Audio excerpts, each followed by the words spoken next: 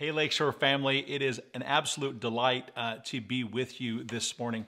Hey, the name of our the sermon title this morning is it's called Our Great High Priest. We're going to find our text out of Hebrews 4 verses 14 through 16. Here's the good news: we're going to finish up chapter 4 this morning. So if you've got a Bible, head on over there. And while you're heading there, I just wanted to say a couple of shout outs to some of the church family. I certainly miss all of you, but I was thinking this morning about Tuesday. I was thinking about Robert and Maureen Rodriguez. I was thinking about Melanie Caddick, Garrett Wick. There's so many that as I think about you, I try to pray for you early and often. But just know that I do care. The elders do care. We miss you. We cannot wait to come together. So when that time comes, we'll be together. So now that you have the Bible in front of you, let me read to you God's Word again, chapter 4, verses 14 through 16. It says this: "Therefore, since we have a great high priest who has passed through the heavens, Jesus, the Son of God, let us hold fast to our confession. For we do not have a high priest who is unable to sympathize with our weaknesses, but one who has been tempted in every way as we are, yet without sin." Verse 16, "Therefore, let us," that's for the Christian, "let us approach the throne of grace with boldness, so that we may receive mercy and find grace to help us in time of need." So read God's holy and inerrant word this morning. You know, the Lord Jesus occupies a threefold ministry, a threefold ministry office, I should say: prophet, priest, and king. And our precious Lord is going to occupy all of those offices simultaneously. That's how it works. You know, as a prophet, Jesus reveals the mind of God to us. Again, Jesus, as the prophet, he reveals the mind of God to us. As a priest, Jesus provides access to God the Father. And as our King, Jesus exercises the rule and dominion of God. The verses that I just got done reading to you, church family, they are about the priestly ministry. Again, the priestly ministry and office of Jesus Christ. I want to give you a little bit of context. It's very important before we actually take a deeper dive into this text. So remember, this is the book of Hebrews is a letter. It's written to a church. It's written to Jewish Christians, and these would be Jewish Christians that are at risk. They're feeling the weight of persecution. You know, when we look up the word, the definition for the word persecution, it says this. It says there's hostility and ill treatment, especially because of race or religious beliefs. That's what persecution means. You know, anybody that's been under persecution or understands maybe a friend or a family member that's been persecuted, they would tell you, maybe your own experience would tell you, that persecution it wears you down and it gets old. You know, prolonged persecution that keeps happening over and over again, that type of persecution can begin to break you down. I'm sure there's somebody saying yes and amen to that at this very moment. But I would say this: I think it's just an observation that I've noticed talking to you, many of you, and also my own life, that persecution, it seems to have a voice. It seems to be audible. In this persecution voice, as you go through it, it seems to start asking questions. Perhaps some of these questions I wrote down you could identify with. These questions start ringing in the ears of the persecuted. We start hearing things like, is this worth it? Remember the context. The Jewish Christians who placed their faith in Jesus Christ are now under persecution. They're asking themselves, is this even worth it? Is it worth the cost? I'm paying a high price right now. They might hear these words in their heads: why am I even doing this? Maybe they hear this: am I really making a difference? Is it worth it? Wouldn't it just be easier to just go back to what you know, Judaism, and just go back to where you came from, just give up, abandon, abort? The Hebrew writer here, again, context, he's worked out that many of these Christians are tempted to forsake Jesus Christ, and as I said earlier, go back to Judaism. So why would they do that? Well, the obvious answer is persecution. They're being persecuted by their very own community. We could say it this way: in their own neighborhoods and where they live, they're being persecuted. The place they call home. They're being persecuted by family members, not all family members, but many of their family members. Their businesses that they own or how they earn their living is being negatively impacted because they've placed their faith and trust in Jesus Christ. They're being negatively impacted. They're being ostracized and marginalized. Again, why? Because they have placed their faith in Christ. So that's what's going to set up the text this morning.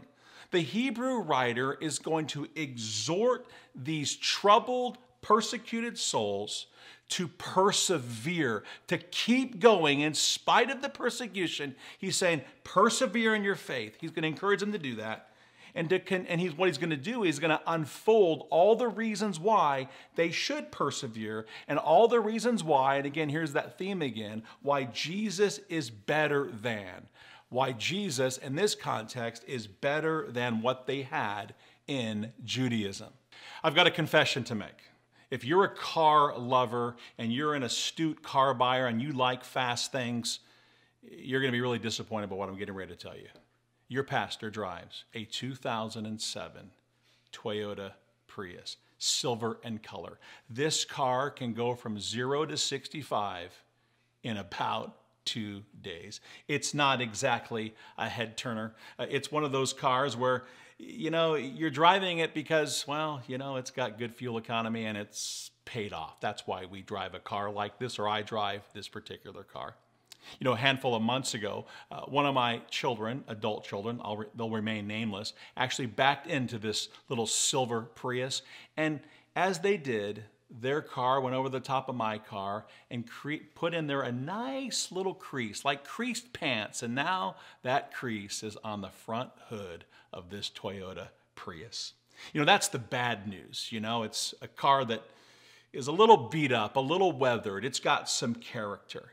But that's the bad news. The good news is that any time that I or my wife needs to rent a car when we're going someplace, no matter what, the good news is no matter what car we get, it's always going to be an upgrade because anything's better than the Prius. So every time I get a car, it's an upgrade. Well, that's exactly what I was looking forward to when I rolled up to the car rental facility last Thursday. And as I went to get my car, I had all my paperwork. Charmaine, my assistant, set everything up. I went to get my car. I had my paperwork in hand, and I had my reservation, and there was just one challenge. There was no car for me. Has it ever happened to you when you have a reservation, they say to come at a certain time, you book your car in advance, but yet there's no cars? It's almost like a reservation really isn't a reservation. It sounds like a Seinfeld episode. When I realized that there was no car for me and I was going to have to wait, I did what any good Christian would do. Maybe you do the same thing. I just thank God for the opportunity to just stay and linger a little while in the heat. And I started walking people through the glorious Gospels, Matthew, Mark, Luke, and John. I just started sharing the good news of Christ with them. That's not what I did. I was a little bit of a stinker. I was kind of irritated, but God, by His grace, He sent someone to me. He sent a worker at the car rental place, and this lady was very jovial. She was high-spirited, a total extrovert, if you will. So she came bouncing my way, and she said, "Mr. Moulton, I've got good news for you. We just got one in." And she did all right as she pointed to the minivan in the corner. Brothers and sisters, I have 4 children, 3 of them adults, and my youngest child is 17 years of age going into her senior year. I haven't driven, or my wife hasn't driven a minivan in 15 years, and I don't want to drive one anytime soon, and I certainly don't want to rent a minivan when I had something else already rented under a reservation. So I said, there's got to be something that you can do. I mean, you can't give me the minivan, anything but the minivan. And then she did it. She pointed to the corner, and it was like a miracle, the parting of the Red Seas, and there it was, a BMW, the 5 Series. And I said, now we're talking. I mean, Jehovah Jireh, right? Well, that's kind of out of context, but perhaps I thought, man, this is going from good to great. She let me know that I had to pay a little bit extra for the vehicle, and I agreed to the terms. And here's what I have found out. I found this after driving that vehicle for 3 days. That a Toyota Prius is good, but a BMW 5 Series is great. There is no comparison. There's no comparison. And now I totally understand why they call it the ultimate driving machine. It is a great vehicle. Well, in Hebrews 4:14, it says these words, therefore, since we have a great high priest who has passed through the heavens, Jesus, the Son of God, let us hold fast to our confession. Jesus, in this context, in the text, the verse before us, is being described not only as a high priest, but as a great high priest. You see, high priests are prominent throughout Scripture. We see high priests all over the place in Scripture. But there is only one high priest. Only one great high priest exists, and according to this text, that is Jesus, the Son of God. You see, Jesus has ripped up the role and function of the high priest during this time in history, and he's literally, according to this text, he has literally redefined the entire office. The verse says, again, Jesus, this great high priest, has passed through the heavens. I want to explain a little bit more in detail what that means by using Hebrews chapter 1, verse 3. Allow me to read it to you. It says this, after making purification for sins, he, meaning Jesus, sat down at the right hand of the Majesty on high. What the verse is saying, what this means is the great high priest, meaning Jesus, is the final sacrifice. It means that Jesus has just granted an all-access pass to his people. We're talking about full access into the Holy of Holies. He's given us full access. Remember, church family, the old system, dealing with the priests, the regular priest, not the great high priest, which is Jesus, the old system was set up so that the high priest would go into that place called the Holy of Holies. And once a year on the Day of Atonement, this priest would make animal sacrifices for the sins of the people. He would do that on behalf of the people. That's one of the roles and functions of a priest. They would go literally behind that veil, right? We read all about that in the Old Testament, about that veil and going behind it and how sacred it was and so on and so forth. But according to this text, Jesus rips the veil and says, you can now have full access. He says in this text, I have literally ripped through the heavens for you.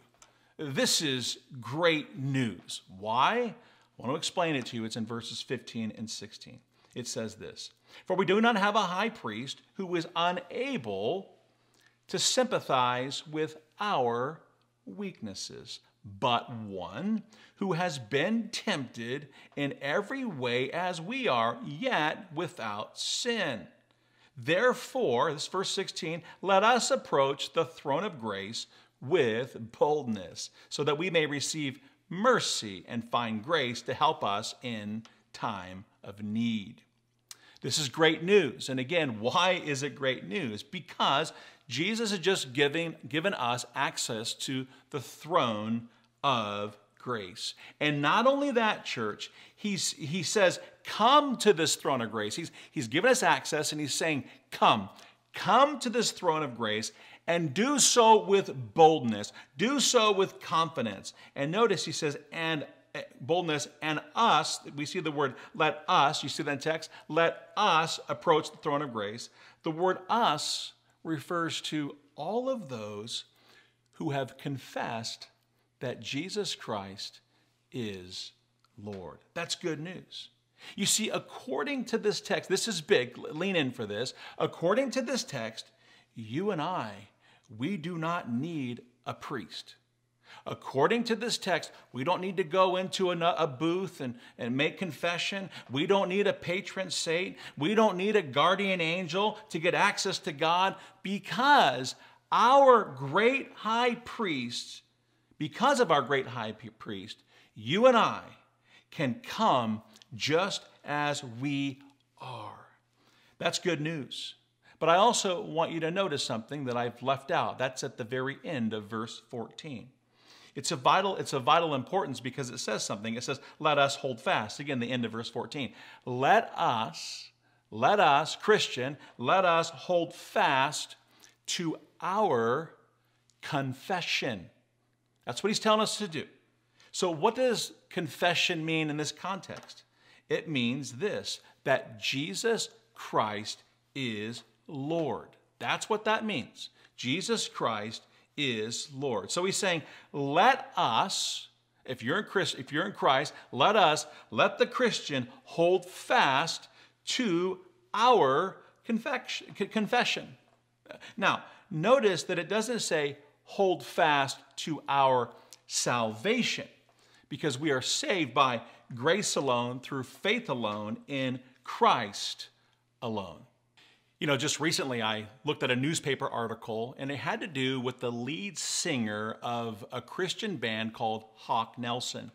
The gentleman's name is Jon Steingard, and he says these words. He says, after growing up in a Christian home and being a pastor's kid, playing and singing in a Christian band, and having the word Christian in front of most of the things in my life, I am now finding that I no longer believe in God.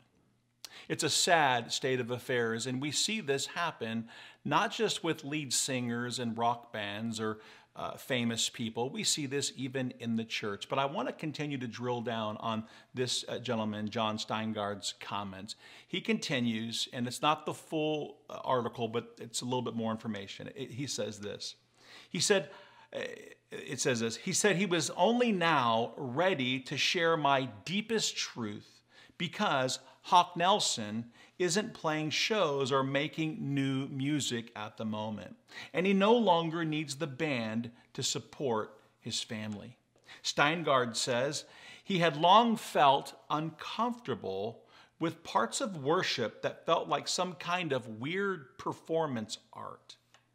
But his belief in God, and I quote, began to unravel when he started challenging different versions of Bible stories, he said.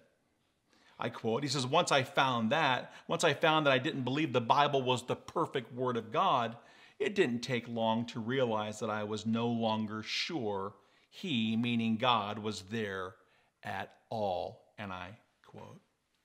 That's very tragic, and it's sad, and we need to be praying for Jon Steingard. But this is an example of a person that is not holding fast to the confession that Jesus Christ is Lord. Brothers and sisters, let me ask you this question. Have you ever thought about walking away from God? Has that ever crossed your mind? Have you ever wondered in your mind, like, man, since I became a Christian, things kind of went sideways? Have you ever thought, man, since I became a Christian, this is not what I expected. Is this really worth it? Is he worth it? So what can you and I do when we are weak? Maybe we are not walking away or planning to walk away, but what do we do when we're weak and we start to doubt and these things start coming into our mind and there's mind games going on? What do we do when we're weak? What do we do when we start thinking about running out and running away when we know we should be running in? What do we do? What do we do when we're bedridden? Some of the folks in Lakeshore City Church are bedridden right now. They couldn't even come to Lakeshore City Church on a Sunday morning, even if it was open. They're bedridden. What do we do when we're not feeling well or down or out or we're just losing our confidence and we're just wondering why, when we're maybe battling a disease or dealing with constant chronic pain, or we start reminding ourselves of of all the challenges that are going on in our lives. You just put in your application. Well, here's what we need to do. And it's not easy to do, but we're going to talk about it. What we need to do is we need to start by reminding ourselves. Again, we got to start someplace. We got to start by reminding ourselves of the great sympathetic high priest. Point number 2 is the great sympathetic high priest. And we see that in verse 15. It says these words, "For we don't have a high priest who is unable to sympathize with our weaknesses, but one who has been tempted in every way as we are, yet," here's the important part, "without sin." You see, Jesus is able to save us, and he's also able to sympathize with us. You know, the word sympathize in this context, it means he literally, Jesus aches for us. Did you know that Jesus aches for us in our time of need? That Jesus feels compassion for us, that Jesus grieves for us. Those are some of the descriptors here in the text. But this verse signals to the believer that Jesus sees you. The great high priest, Jesus, he sees you and he hears you. Did you know that? That Jesus sees you in your pain. He sees what you're going through. He sees you and he hears you. This is a verse that helps every believer to understand that Jesus cares for us deeply. This is a verse that literally, some of the Greek wording would say that he is tender toward us. I mean, how would you feel if I said that your dad or your mom was tender to you? Those are terms of endearment. You would want that. Well, the text is saying, Christ, Jesus, this high priest, he sympathizes with you. He is tender towards you. He's a tender high priest who is fully God, yet fully human. You see, he is the tender high priest who experienced the full range of human weaknesses. He experienced the full range of human temptations. In other words, Jesus can relate to us. He walked the earth for 33 years. He's experienced some things here. How is it that we could be so sure that Jesus relates with us? Because Jesus, the man, remember, Jesus is fully God and fully man. Jesus, the man, understands you because he is divine. And because he is divine, he can help you. He understands you because he was man, and because he's divine, he can help you. The verse says that Jesus was tempted.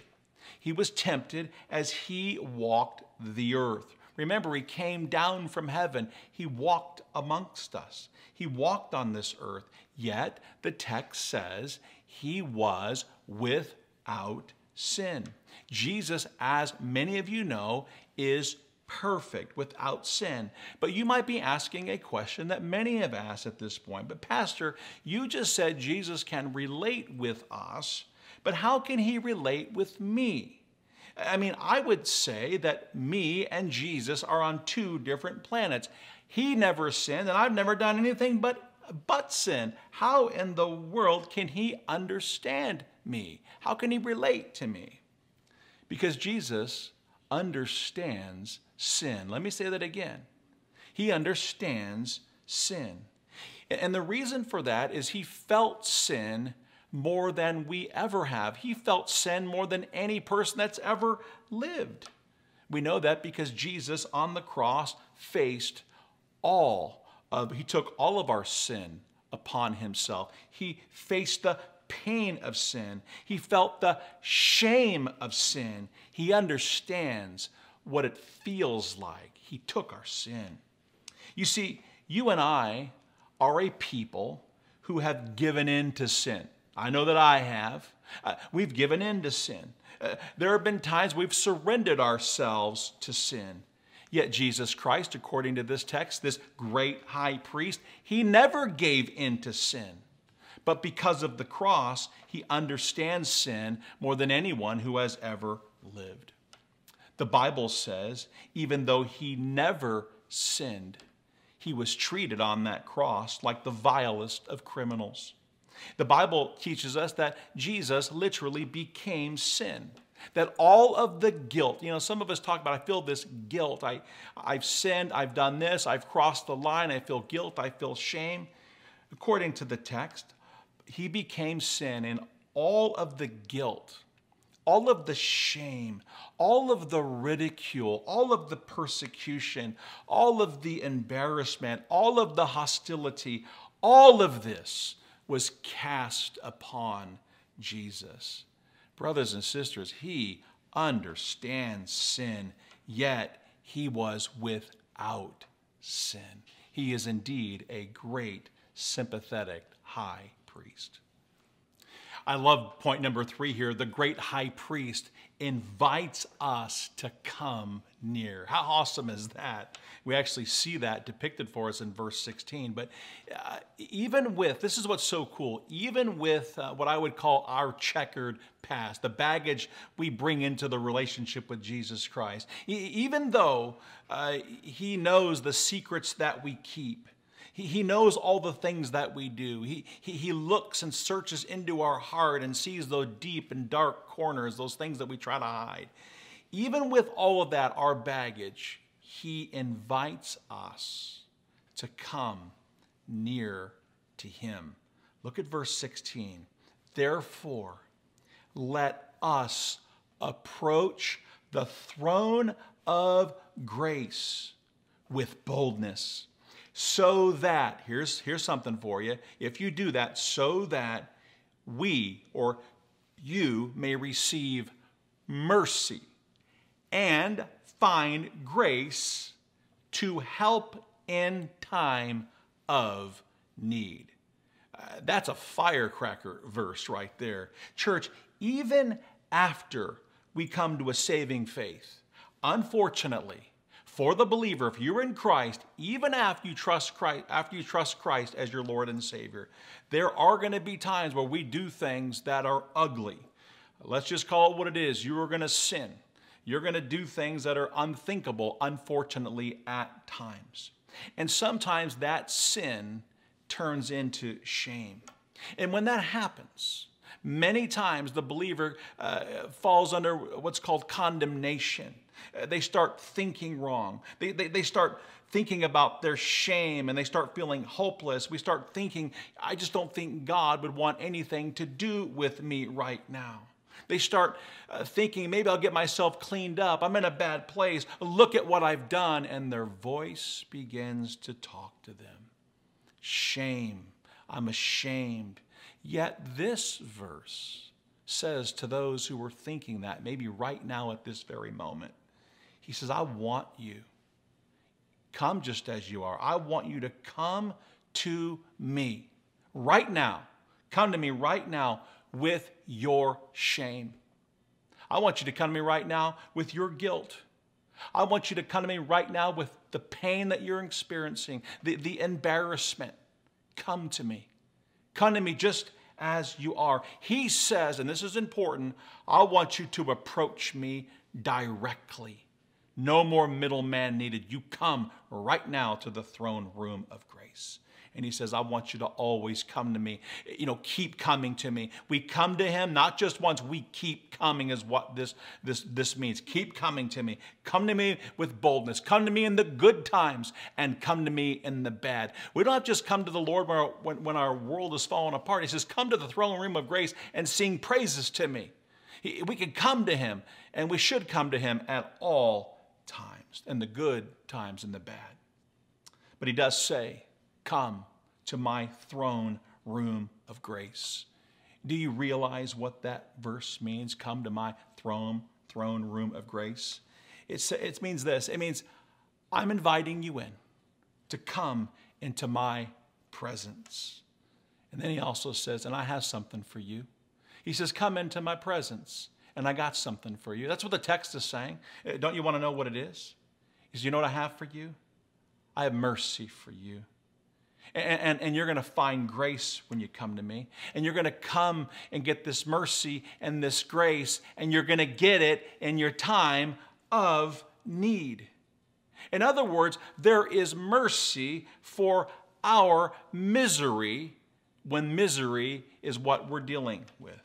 You see, grace always comes to us in our time of need. But we got to be careful with that, because sometimes we want God to do things on our terms and our timetable. Have you ever noticed that your timetable is completely different than God's? We need to understand that it's in His timing. You know, sometimes we cry out to God for help as we enter into that throne room of grace, and we're praying. That's what it's talking about, for the believer to pray and leave it all out there, if you will, cry and ask God and all the things that go with that.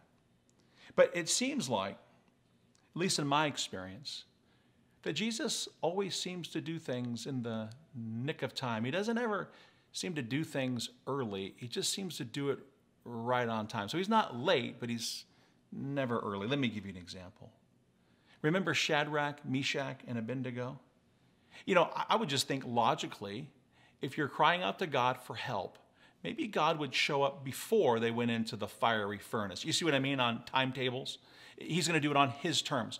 But notice, in their time of need, He helped them, but they were already in the furnace. There's somebody that can identify with that right now, can't you? You feel like I'm in the furnace, and you're wondering, is God going to help me? Is He sympathizing with me? Does He understand me? According to the verses before us, He sympathizes with you, He understands you, He sees you, and He hears you. God helps His people. He helped Shadrach, Meshach, and Abednego. He will help you. So I pray that you understand that Jesus is never late. But in addition to this, Jesus is not just providing sympathy. He doesn't just provide sympathy to His people. He does provide help. But He doesn't just provide help. He provides the help that we need. And that's different.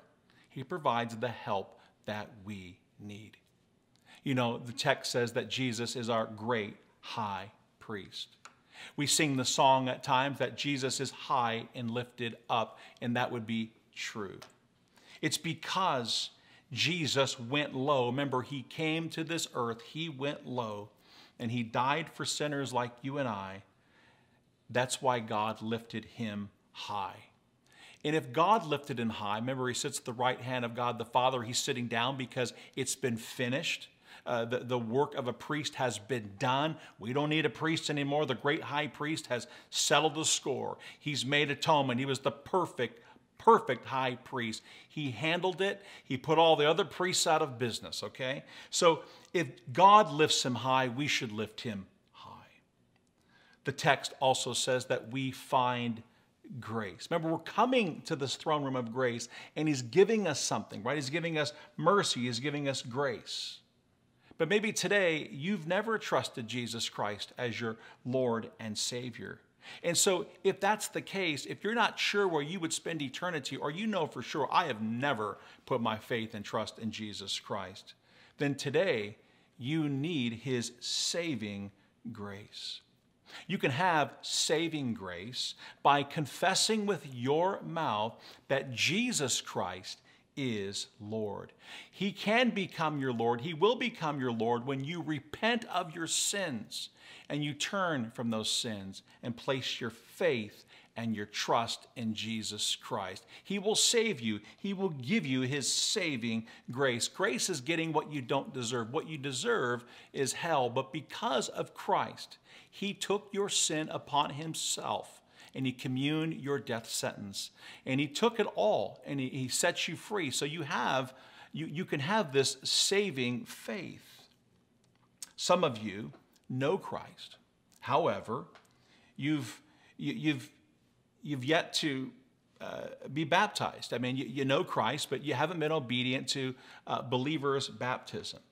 I just want to just talk to some of you. Maybe some of you are like, I don't really know about this whole baptism thing. I'm kind of confused. Well, I want to be clear. Baptism doesn't save anybody. It's an expression of one's faith. It's going public with your faith. It's saying, I'm not ashamed of the gospel. So it doesn't save you, but there's obedience. And I mean, Jesus Christ himself was baptized. Okay, so believers' baptism is a part of obedience. So if you're saved, you should be baptized. Now, I would also challenge everybody in our church to consider something. I'll challenge you to go into your New Testament and find me one non-baptized believer. You won't find one. You won't find one. So if you need to be baptized, I want to encourage you to let that be known so that we can talk to you about baptism and ensure that you are baptism. If you're already in Christ, so again, we've talked about the non-believer, but now we're talking about the believer. If you're already in Christ, if you're a believer, then you already have a saving grace. You've already been saved. You've had the saving grace, if you will. And because of that, you're also given a strengthening grace. So you already have the saving grace, but you've also been given a strengthening grace. But brothers and sisters, when you come to that throne room of grace, be praying that God would strengthen you. Give me that strengthening grace. Cry out for that. Ask for it. That when you come to his throne room of grace, ask for that strengthening grace. Before I get into the application this morning, that's kind of what you should do. Just want to remind you where we've been so far. Remember, we started off with good to great. I gave you the illustration about the Prius being a good car, having some fun with that, and the BMW being a great car. Obviously, that was a terrific upgrade, wasn't it? So having some fun with that Jesus Christ is not good. He's not a good high priest. He's the great high priest. He's the super upgrade, if you will. We also learned point number 2 that Jesus is the great sympathetic high priest. He's sympathetic to us. And then lastly, we talked about the great high priest who invites us to come near him. So with that in view, I want us to think about, what do we do now? What do we do with what we've heard this morning? Well, brothers and sisters, according to the text, here's what we do. We approach the throne room of grace. But not only do we approach him, we come to him, we do so with confidence. We do so with boldness, even when we have sinned and we feel shame. Again, it doesn't always have to be we feel shame and sorrow before we go to him. We can go to him when things are going great. We can sing and cry out to him and thank him, but we're to come to him often with confidence and boldness, no matter what we're going through. When you come to him, just start praying, start talking to him, speak openly to him, speak emotionally, speak frankly, speak with reverence to him. What else do? We just continue to approach. We continue to keep coming to him. We keep coming into his presence. We make that a habit. We just keep coming. The text says just keep coming, keep obtaining mercy. I mean, nobody says, I'd like to go get that mercy today. I'd like to get that one mercy. No, we keep coming to get mercy. We get more and more mercy. Brothers and sisters, King David did it. King David, when he did that, God heard King David. And what does the text say? That God gave him mercy. He'll do the same thing for you. He'll do the same thing for me. He sees us and he hears us and he grants us mercy. What are we to do? Again, what's the application? Keep coming to obtain grace and keep getting that grace over and over and over again. Keep coming. Keep asking. Get all the grace that you need. I'm not talking about sloppy grace. I'm talking about grace. Come to the throne room of grace. According to the text, this mercy seat, or coming into his presence, if you will, this office never closes. He's the great high priest, and he never closes. He's always open for business. Sometimes, brothers and sisters, the people of God travel to unsavory places. But the moment that you realize that you're in the wrong place, I want to encourage you to immediately turn around and start running to the throne room of grace. And according to this text, and in doing so, you will receive his mercy and grace. I love you, church. God bless you.